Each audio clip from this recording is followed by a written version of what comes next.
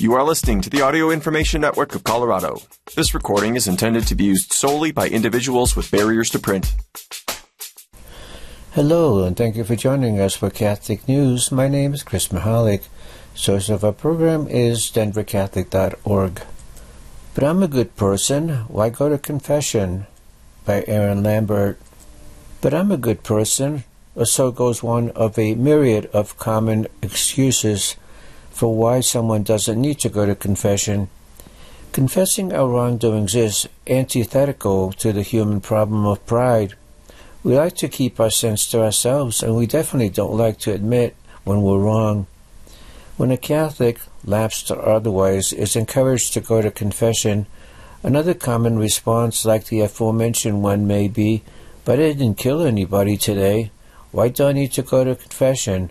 Or, for a non-Catholic, there may be a hang-up on telling a priest one's sins because I can just go straight to God. True as this may be, St. Paul tells us to confess our sins to one another, meaning they are not meant to be bottled up inside, they are meant to be expunged. The biblical reason for confessions are many, but even on a practical level, it makes sense that we would need to tell our sins to another human being every once in a while. For practicing Catholics, the Church requires a good expungement at least once a year, but she recommends going once a month. After all, this is where the sacrament of reconciliation gets its namesake. We must be reconciled to God for our wrongdoings against Him and against others. Of course, the beautiful thing about confession is that when we confess our sins to a priest, we are really telling them directly to Jesus. The Catechism says this about confession: Christ has willed that in her prayer and life and action, His whole Church should be the sign and instrument of the forgiveness and reconciliation that He acquired for us at the price of His blood. But He entrusted the exercise of the power of absolution to the apostolic ministry, which He charged with the ministry of reconciliation. The apostle is sent out on behalf of Christ, with God making His appeal through him and pleading, "Be reconciled to God." Think of the last time you got into an argument with a close friend or family member. Maybe you said something you didn't mean. Perhaps you acted a bit irrationally. In doing so, maybe you caused a rift in the relationship. In order to repair that relationship, a conversation needs to happen. You need to admit your wrongdoings. The other party needs to admit theirs. And you need to forgive one another. Forgiveness, however, requires mercy. This is essentially what happens between us and God in the confessional. We make things right with God. So, while it's true that you probably are a good person and that you, in fact, didn't manage to kill anybody today, that's not really the point of confession. Confession is how we tangibly receive forgiveness from the Lord for our transgressions. And trust me, we all need it. There is absolutely nothing we could do on our own to merit God's mercy, and we need it even for the tiniest of trespasses. And therein lies the ultimate purpose of confession. We don't deserve God's mercy, but He gives it to us anyways. No sin is too big or small for God. His grace is always there, ready to be freely given to us. What's stopping you from receiving it? You Did It For Me, by Father Leo Elmazan of the National Eucharistic Revival. Female voice: "No, thank you." Male voice: muffled words I could not understand. Female voice: "I should not. No, please, you also need to stay warm." Male voice: more muffled words that were unclear. Long pause. Female voice, sniffling: "Thank you. Our Lord must have sent you to bring warmth to my heart, soul, and body. God bless you." I overheard this conversation through the closed doors of the Adoration Chapel, where just a few minutes before I had been praying alongside this man and woman quietly. This encounter happened during one of the worst storms we have had in that area and right in the middle of the COVID-19 pandemic. Because of all the restrictions, not many people went to pray at our parish's Adoration Chapel. That was why I was there, and it was also why I knew who the two people were who had been talking on the other side of the chapel door. We were all getting ready to leave. I was the one who had to stay behind to make sure the place was locked for the night. I did not know the woman. I had only seen her a couple of times. It was clear, however, that she had been under duress for a while. Her clothes were ragged and hung loosely from her frail frame. She had been crying intermittently during our time there, and when she finally got up to leave the chapel, she swayed a little. A charitable encounter. The man was Don Jose, a regular parishioner and an assiduous adorer of our Lord present in the sacrament. Don Jose was often misunderstood. As a parishioner once succinctly described it to me, he just does not look like he belongs here. What the person meant by that was that Don Jose looked unkempt and could be cantankerous at times, and yet there we were on that cold night. The lady was getting Don Jose's jacket. Don Jose was getting ever closer to our blessed Lord, and I was getting edified and convicted by his actions all at once. The lady and Don Jose left right after their brief interaction. As I walked to my car, warmly wrapped in my nice jacket, yet somehow feeling colder than before, I remembered Jesus' words from the Gospel of Matthew, "For I was naked, and you clothed me." I had missed my chance. I had been so entranced by my own prayers that I failed to see the lady and to act as the Lord had commanded us to do. As I kept reflecting on the interaction I had witnessed, what stood out to me was not only Don Jose's physical act of taking his jacket off and giving it to the lady, but also the way in which he had clothed the lady, who looked dejected, alone, and forgotten, with his warm, compassionate care. The Good Samaritan. Don Jose's actions made me think of another passage, this time from the Gospel of Luke 10:29-37. Like the injured man in the parable of the Good Samaritan, the lady lacked proper clothing, looked beaten and abandoned, and came across as half dead. Don Jose, like the Good Samaritan, saw the lady, was filled with compassion, stopped, and took concrete action to help her. The following day and every day after, I would see Don Jose praying before the Blessed Sacrament, and I would feel compelled to do as he did. In other words, his interaction with the lady gifted me with a method, a rhythm, if you will. Now with this new rhythm, I go to pray before the Blessed Sacrament, and then I go out and see the naked, which includes not only those without clothing, but also those without friends, family, or meaningful human relationships. Then I allow my heart to be filled with compassion, and I stop to converse with them. Invariably, our conversation ends up giving me the opportunity to do something concrete to help them. And finally, I go back to the Adoration Chapel to report back to my Lord what I did, and to make further commands from Him, and to take further commands from Him. My intimate hope is to give the naked the same warm gift of compassion and charitable love that Don Jose gave to the lady that night. Works of mercy. Unfortunately, I never saw that lady again. Soon after the situation arose, I moved away from that parish, and soon after that, Don Jose passed away. Before I left, however, I had a chance to talk to Don Jose about his interaction with the lady, and I asked him what had compelled him to give her his jacket on that cold night. At first, Don Jose looked puzzled and mildly embarrassed.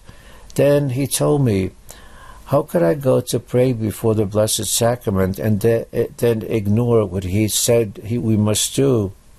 Then he smiled at me, and with a twinkle in his eye, he added, "For I was naked, and you clothed me," Matthew 25, verse 36. Remember? The Biblical Roots of Confession by Daniel Campbell. When it comes to the mercy of God, is there any greater encounter we have with that today than in the confessional? In fact, St. Thomas Aquinas even writes that God's mercy, expressed so profoundly in the forgiveness of sins, is the greatest sign of His omnipotence. God's omnipotence is particularly shown in sparing and having mercy, because in this is it made manifest that God has supreme power, that He freely forgives sins. Aquinas also references St. Augustine, writing that for a just man to be made from a sinner is greater than to create heaven and earth. Creation is certainly a unique divine power to make all things from nothing, yet to create all things from nothing still pales in comparison to God's work of transforming the sinner into the state of grace. What a beautiful gift from our Lord to be able to receive absolution for our sins and the help to amend our lives. While the sacrament of confession was instituted by Jesus, it doesn't mean that the concept is foreign to the Old Testament. To begin with, the refrain to repent is ever present on the pages of the Old Testament. The need to turn away from sin and toward God, contrite for our past failings, and resolving to avoid them in the future is inescapable in the Old Testament, no more so than in the prophets. As we read in Ezekiel 18 verses 31 to 32, summing up the prophetic call, repent and turn from all your transgressions, lest iniquity be your ruin. Cast away from you all the transgressions which you have committed against me, and get yourselves a new heart and a new spirit. Why will you die, O house of Israel? For I have no pleasure in the death of any one, says the Lord. So turn and live. While the Israelites do not always heed the call of the likes of Ezekiel, there are incredible instances of contrition for sin expressed in the Old Testament. King David, for example, in the aftermath of his adulterous affair with Bathsheba, writes in Psalm 51, "Have mercy on me, O Lord, according to my steadfast love, according to my abundant mercy, blot out my transgressions. Wash me thoroughly from my iniquity, and cleanse me from my sin. For I know my transgressions, and my sin is ever before me. Against thee only I have sinned, and done that which is evil in thy sight, so that thou art justified in thy sentence, and blameless in my judgment." Even public auricular confession of sins occurs in the Old Testament as well. Now on the 24th day of this month, the people of Israel were assembled with fasting and sackcloth, and with earth upon their heads. And the Israelites separated themselves from all foreigners, and stood and confessed their sins and the iniquities of their fathers. And they stood up in their place, and read from the book of the law of the Lord their God for a fourth of the day. For another fourth of it they made confession and worshipped the Lord their God. Ezra 10 verses 1 through 3. Having said all of the above, still the greatest foreshadowing of confession in the Old Testament was the Levitical sacrifices, be they non-expiatory, spontaneous voluntary offerings simply to please God, or expiatory, offered as a result of crime, sin, ritual, impurity, etc. in atonement for sin. The Levitical sacrifices were all about expressing non-expiatory or restoring expiatory communion with God.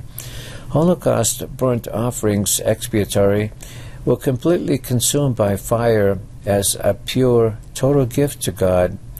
Cereal, grain offerings, non-expiatory, until half of the offering consumed by fire and half eaten by the priest as a tribute to God.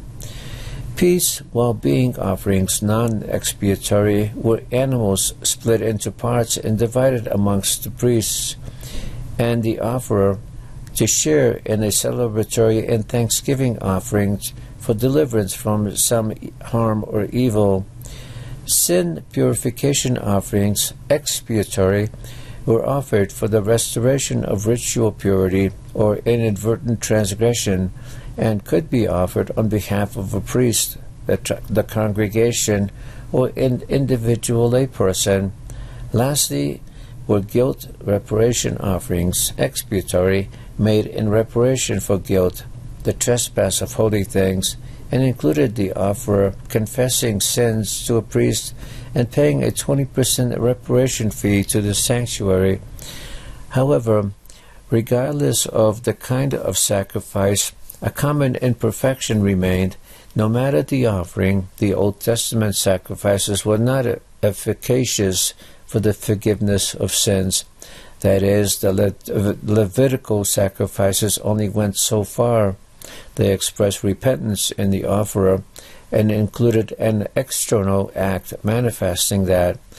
But no matter the contrition, no matter the sacrifice, no matter the purity of intention, the Old Testament did not contain the means of obtaining eternal life, for crops and the blood of animals cannot cleanse the conscience of a man and open the gates of heaven. To this we must turn to New Testament. John the Baptist, the forerunner to the Messiah, revolves his public ministry around the familiar refrain from the Old Testament, repent. But unlike those calling for repentance in the Old Testament, John is succeeded by one who can efficaciously cause the forgiveness of sins that repentance longs for. Case in point, the forgiving and healing of the paralytic. The friends of a paralyzed man bring him to Christ to be healed, but rather than healing him physically, Christ first pronounces the man's sins forgiven. And it's only when confronted by his opponents as to where he gets his authority to forgive sins that Christ heals the man's paralysis as the proof of his spiritual authority. The scribes and Pharisees balk at this, however. Who are you to say that this man's sins are forgiven, for only God can forgive sins? So they think to themselves, a correct statement, but one which misses the point. While they are correct in asserting that only God can forgive sins, they are incorrect in thinking that Jesus is a mere man and has therefore blasphemed for taking upon himself something that only God can do. For Jesus Christ is not a mere man, but God incarnate. In other words, Jesus works a physical healing in order to prove the spiritual power. Yes, he has the divine authority to forgive sins, and just made the man walk to prove it. This is why he can also proclaim salvation to the good thief on the cross alongside him, and this is also why Jesus can imbue the sacrament of confession with the grace of the forgiveness of sins. For unlike the blood of animals, his is the blood of a divine person become man, and is therefore infinitely meritorious. As St. Paul preaches in Acts 13, verses 38 and 39, let it be known to you, therefore, brethren, that through this man forgiveness of sins is proclaimed to you, and by him everyone that believes is freed from everything from which you could not be freed by the law of Moses. What the Old Testament could not effect, salvation is produced by Jesus Christ. In John 20, verses 19 through 23, we read the following encounter of the apostles with the risen Lord. On the evening of that day, the first day of the week, the doors being shut where the disciples were for fear of the Jews, Jesus came and stood among them and said to them, Peace be with you. When he had said this, he showed them his hands and his side. Then the disciples were glad when they saw the Lord. Jesus said to them again, Peace be with you. As the Father has sent me, even so I send you. And when he had said this, he breathed on them and said to them, Receive the Holy Spirit. If you forgive the sins of any, they are forgiven. If you retain the sins of any, they are retained. As God had breathed into man at creation in the book of Genesis, so God once again breathes into man here in the upper room.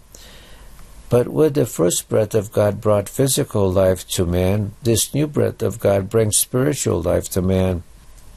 As Cornelius Lapide writes in his scripture commentary, speaking of this breathing upon the apostles, as if he would say, I first gave Adam his natural life by breathing on him, so by breathing on you do I give you that Holy Spirit which bestows on you supernatural and divine life. I, who first created men, am now their recreator and restorer. And now the apostles, being given the authority to forgive sins, can take this most beautiful gift in form of confession to the whole world for us to encounter the mercy of God in our own lives today. AWOL Doctors at the Catholic Field Hospital by George Weigel. Pope Francis's image of the Church as a field hospital tending the wounded on today's social and cultural battlefields resonates with Catholics across the globe. The image evokes a church living the Lord's command in Matthew 25 to serve the least of his brethren, and examples of that abound. The church tends to the wounds of those abandoned on the Verduns and Iwo Jimas of the sexual revolution. That's what Catholics do when they staff and financially support crisis pregnancy centers whose primary clients are suffering women abandoned by irresponsible men. Project Rachel, a parish-based program that serves women and men suffering from post-abortion trauma, is a wonderful example of the Church as field hospital. The Church tends to the wounds of those struggling to make it in a rapidly changing economy, offering both material assistance and training in the skills that will empower those left behind to enter the networks of production and exchange where wealth is created and distributed. The Church tends to the wounds of those addicted to the poisons of the day, opioids and other drugs, cheap booze and cheaper online sex, and helps them discover the path to genuine freedom. And, of course, the Church tends to the deepest wounds of our brothers and sisters by offering them the healing medicine of the gospel and friendship with the Lord Jesus Christ, the divine physician. Cautions have been raised about the field hospital image because, misused, it can suggest that the Church merely binds wounds rather than offering a cure for what caused those wounds in the first place. Those cautions were not misplaced. Now, however, an even more serious danger has arisen. Thanks to the use, some would say hijacking, of the worldwide synodal process to advance agendas incongruent with Catholic faith and practice, the pastoral challenge of grounding synodality in truth has moved into a genuine threat to the Church's unity and the proclamation of the gospel in full. Or to adopt an image from a friend, the Catholic Church today is a field hospital, and some of the triage doctors, rather than curing the wounded, are insisting that the hospital no longer tell people that landmines will kill you. The imagery shouldn't need much unpacking. The triage doctors are the bishops who have taken a solemn oath to teach what is spiritually life-giving and lead their people away from what is spiritually death-dealing, truths known by revelation and reason. Yet some bishops have suggested that the Church is and has been teaching falsely about human love, sexual identity, the dispositions necessary to receive Holy Communion worthily, or the imperative of being a Eucharistically coherent Church, a Church of sinners who seek absolution from grave sin before receiving the body and blood of the Lord. And that is analogous to triage doctors in a military field hospital neglecting the wounded while debating whether blindly stepping on a landmine, exposing yourself recklessly to incoming fire, or refusing protective gear in front of you are bad for you. When Cardinal Mario Grech, Secretary General of the Synod of Bishops, said last September that he envisions a different Church emerging from global synodal process, just what did he mean? How different? A Church that is comfortable with a Unitarian idea of God? A Church with 5 sacraments instead of 7? Exaggerations, you say? All right, how about a Church that rejects the biblical idea of human person? Some bishops, including the great majority of the German episcopate, may wish to be triage doctors debating the lethality of landmines. The living parts of the World Church think that a grave abdication of a healer's responsibility to the wounded. Thank you for joining us. My name is Chris Mahalik. If you enjoyed this program, please register for our free services at www.aincolorado.org or by calling 303-786-7777.